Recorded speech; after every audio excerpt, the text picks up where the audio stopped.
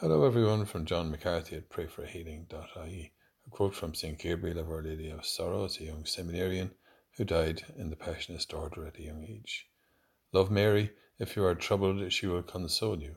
If you are sick, she will bring you relief. If you are in need, she will help you. She does not look to see what kind of person you have been. She simply comes to a heart that wants you to love her. She comes quickly and opens her merciful heart to you, embraces you, and consoles and serves you. She will even be at hand to accompany you on the trip to eternity. Today's Gospel reading is from Luke. We hear these words of Christ. Moses himself implies that the dead rise again in the passage about the bush, where he calls the Lord the God of Abraham, the God of Isaac, and the God of Jacob. Now he is God, not of the dead, but of the living. For to him all men are in fact alive.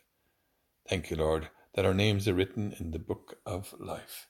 Come, Holy Spirit, and reveal to us the depth of love you have for us in the sacrifice of the Mass, as we pray together and say for one another. Hail Mary, full of grace, the Lord is with thee. Blessed art thou among women, and blessed is the fruit of thy womb, Jesus. Holy Mary, Mother of God, pray for us sinners now and at the hour of our death. Amen.